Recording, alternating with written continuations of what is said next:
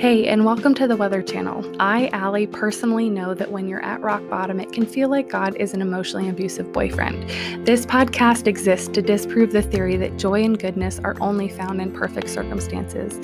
Here, you will hear real stories from people who, when faced with heart-wrenching circumstances, chose joy, whether or not it made sense. Friends, each and every time someone shares their story on this podcast, it brings healing to themselves and to many of you. God is doing a beautiful work in and through this ministry. These are real life stories that inspire people to keep learning and teaching and leaning into the power of God. And we want to continue to do that with your help. The pain in this world is great, but God is greater. We have heard and seen that firsthand here in this community. I've seen him bring so much healing and redemption to the people who share their stories on this podcast and those who listen to this podcast. And I really do believe that God is using this ministry to draw men and women to himself. And I want to invite you to be a part of that by partnering with us through a financial gift. If you've been impacted by this ministry over the past 3 years, would you partner with us by giving a gift of praise to the Lord for what he has done and help provide for us to be able to continue in the vision he's called us to? You can make a secure donation at allychristian.com/podcast. And friends, let me just say, no matter how big or small your gift, we are so grateful. Thank you so much for considering partnering with us. Hey, Mindi, good morning. Thank you for being here. Good morning. Hey, so it is so good to have you here. I am really excited to be able to honor your story and your husband's story and the story that the Lord has written for your family. So thank you for coming on today. Yeah, I'm happy to be here. Good. Mindi, would you share a little bit about yourself with my audience? Yeah, okay. So my name is Mindi. I live in Utah, born and raised, been here my whole life. And my husband, Corey, and I met while we were living in Logan, attending Utah State University. We worked together at a local thrift store. And I interviewed him for the job. That was the very first time that we met. So that was in 2006 that we got married. So we have 4 kids, boy, girl, girl, boy, 13 down to 3. Probably the biggest, thing, I guess, that has sort of happened in our lives is my husband, Corey, died a little over 3 years ago. And that, of course, rocked my world, our whole family's world. I was pregnant with our youngest when he died. And it was super unexpected.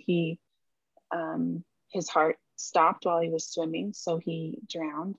We were just swimming at our local rec center on a Saturday afternoon, just expecting to go swimming as a family and then go to Costco and then go out to dinner and come home. That was our plans for the day, and that is definitely not what happened.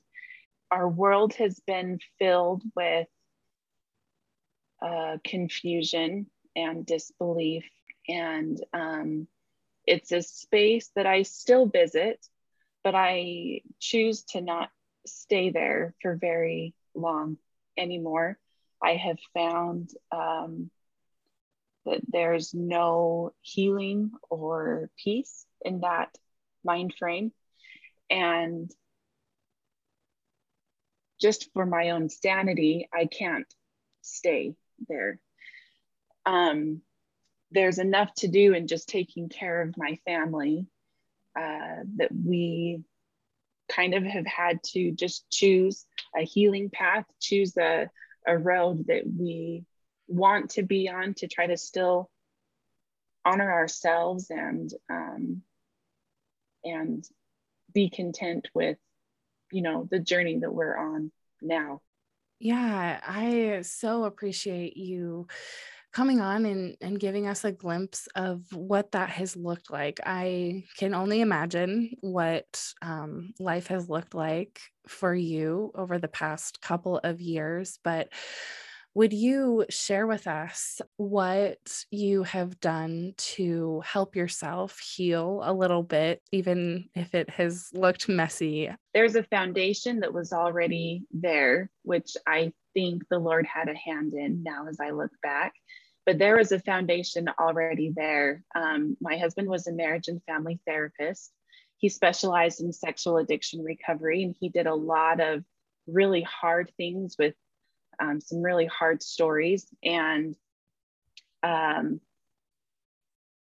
over the years of him being in his therapy practice, what he learns, you can't help but have it like leak into your own life and in your own relationships and your own family. And so there were a lot of really good sort of foundations that were just already in place. Things about open communication between our kids and I, even when they're just young. We talked about really difficult things early on and had, difficult conversations and hard life things and, whatever. And I think that foundation was really helpful. We also have a foundation in Jesus Christ. My husband was also a chaplain in the Utah Army National Guard. And so in his effort of helping soldiers turn to God, that was also contributing to our foundation. So I can't really mention our healing without first mentioning where we were, because that foundation was there. I mean, it got rocked, right? It was really got put to the test. But him being a therapist really opened our eyes to the value of therapy and the need for it, as well as having a support system, which can be necessary. And I'm grateful for the friends and family who have been around for us. Clear, right at the very beginning, a lot of people come out and want to help you at the very beginning of a tragedy. Those helpers do fade off though. And so the few that have stuck around are just priceless to us. But we've done, the trauma therapy and grief groups and different things like that. So that has been needed for our healing. We've also chosen as a family to face things that are hard.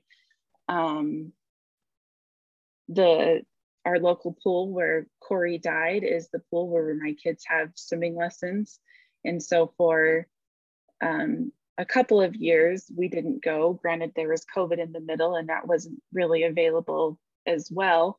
But for a while, of course, I just vowed that we would never go back to that building again, right? Because how could we go swim in that same pool as I knew and I could picture all the things that happened that day, but through choosing to face hard things and choosing to face them together, and with the support of our faith and our therapists all on our side, we're able to go back to that rec center. There's all kinds of things that it's a big kind of community gathering place in our city. And we have swimming lessons there and I exercise there now. And I'm able to visit that space without being triggered by my traumas. I can remember the things that happened, but it's not a trigger where I kind of succumb to the horrors of the day. Yeah. If that makes sense. Yes. Oh my goodness. That is so inspiring to hear. I know myself personally, I have been through plenty of trauma, and that is such an inspiration to hear that you don't allow your traumas to hold you back, but that you do hard things. I love that. And I love that you're raising your family to do the same thing. Would you share with us a little bit more about Corey's story and what has been the hardest part for you in all of this in processing? When Corey and I met, he was in the ROTC program. So he was studying to become an officer. And he was actually in the Air Force ROTC. And then when he decided he wanted to be a chaplain, he was told that the Air Force didn't really need chaplains at that time. So he's like, okay, fine, I'll join the Army. So then he joined the Army and he enlisted. He himself had his own pornography and masturbation addiction as a teenager and in his early adulthood. And having kind of overcome that, he had this really strong desire to help other people in the process. And then fast forward a few years, he had to go to basically what we call chaplain school. It's an Army thing. It was, I think it was a 3-month thing. They go away. You just learn all kinds of things about how to be a chaplain. And he was introduced to marriage and family therapy while he was there, and found that he really had a love for it and kind of a natural knack. He came home and said, instead of getting 1 master's, I want to get 2. And that's what, every wife wants to hear. Yay, more school. So I was like, okay, sure. But also like, dang it, so he kept going through school, and it's just difficult and taxing to be married college students for years and years. And kids started coming into our family, and for a time we were motel managers. It was like a live-in position, and so work and school and everything was all just right there, and family, and you were interrupted all the time. And while it was like a really great job because we worked there, we could be home together while we worked, and then Corey would do his school sometimes online and sometimes in person. And so it was like the best, worst job, but it was hard still. And the whole process was just time consuming. And I felt like, well, when are we going to actually get to have this normal life? When are we actually going to be able to have the house with the backyard and the garage and, those things that I felt like, oh, that's happiness, And it was still years before we bought a house, and finally we bought a house. And then all the other things start after that, right? It wasn't like that was the pinnacle and now everything is good to go. It's not like, and they lived happily ever after. That was just, something else. And, and Corey was, he was really good at what he did. And I knew from my end, as my vantage point of his wife, how much time and effort he put into his clients, the love that he felt for them. But that was the only side that I knew. I didn't know any of his clients or their stories or their names or, anything. There'd be times, sometime Corey would come home and be like, oh, I had a great session today with this couple, or today was a really hard day with this person. And so that was all that I knew, was his side of things, right? Every once in a while, we'd be out and about around things. We might run into somebody that he knew.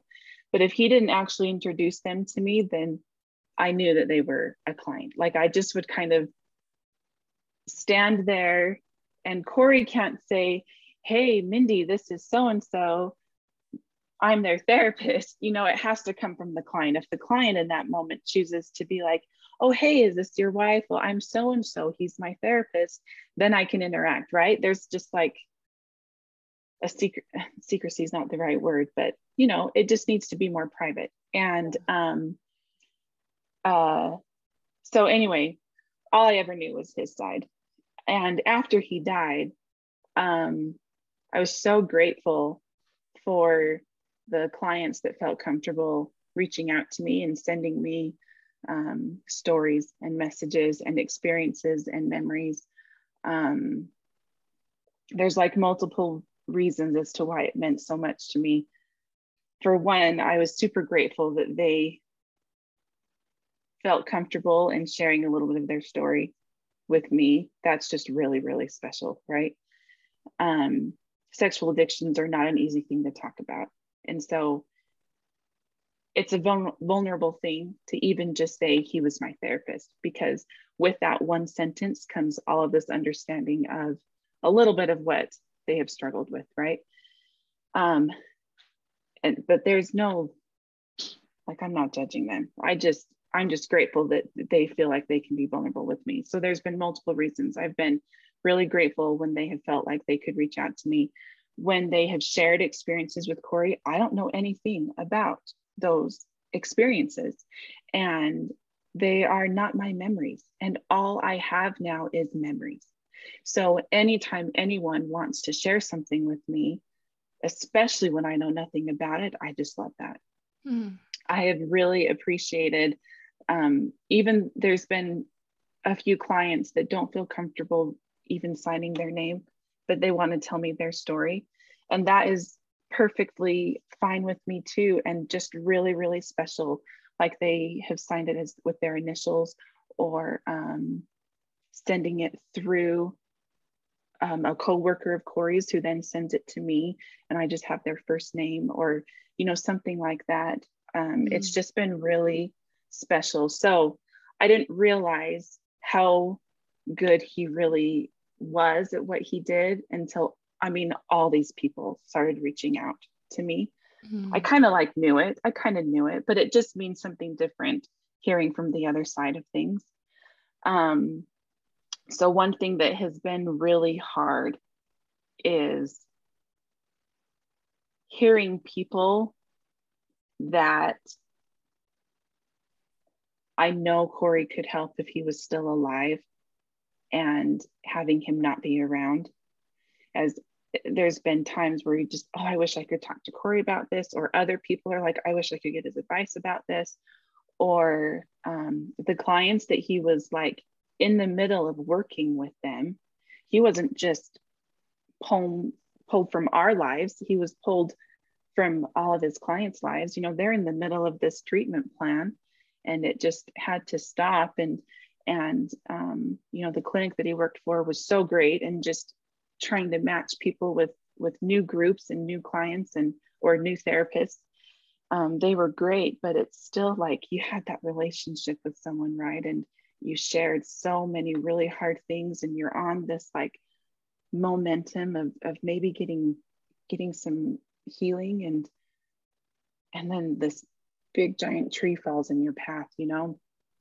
So that has been that's been a hard thing, and that is a little bit of what kind of drove me to starting a nonprofit organization, which we can talk about later. But the hardest thing that I personally had to go through was delivering Jack. I was pregnant with our youngest boy, like 7-ish months pregnant. And so around 6 weeks later, after Corey died, is when Jack was born. Mm. And those 6 weeks were, I mean, just really, really brutal. Mm. Really brutal. There was just a lot of fear and anxiety about his future and our future as a family, and my capability of being a mom. I felt really, really guilty that our 3 other kids at least had some memories of their dad, and pictures and videos and interactions. And Jack doesn't get any of that. And I was really, really worried that I wouldn't be able to love Jack, because my heart was so broken, and I was so sad. It sounds a little ludicrous to say it now, because I love him so much. He's 3 and a really adventurous toddler that also drives me bananas, because that's what toddlers do, right? But the thought of not loving him just sounds preposterous. But I didn't have that mental capacity I didn't have that emotional capacity. I was just really focused on the pain that I felt, and it seemed not possible. And what kind of life is that for a child? And then I felt guilty for even thinking that. It was just like this really vicious cycle, huge ups and downs, and lots and lots and lots and lots of sobbing, Mm. lots of tears. Um, God sent me the exact right people at the exact right time throughout those 6 weeks, people that I needed to talk to. The midwives that I was working with. Um, I wanted to just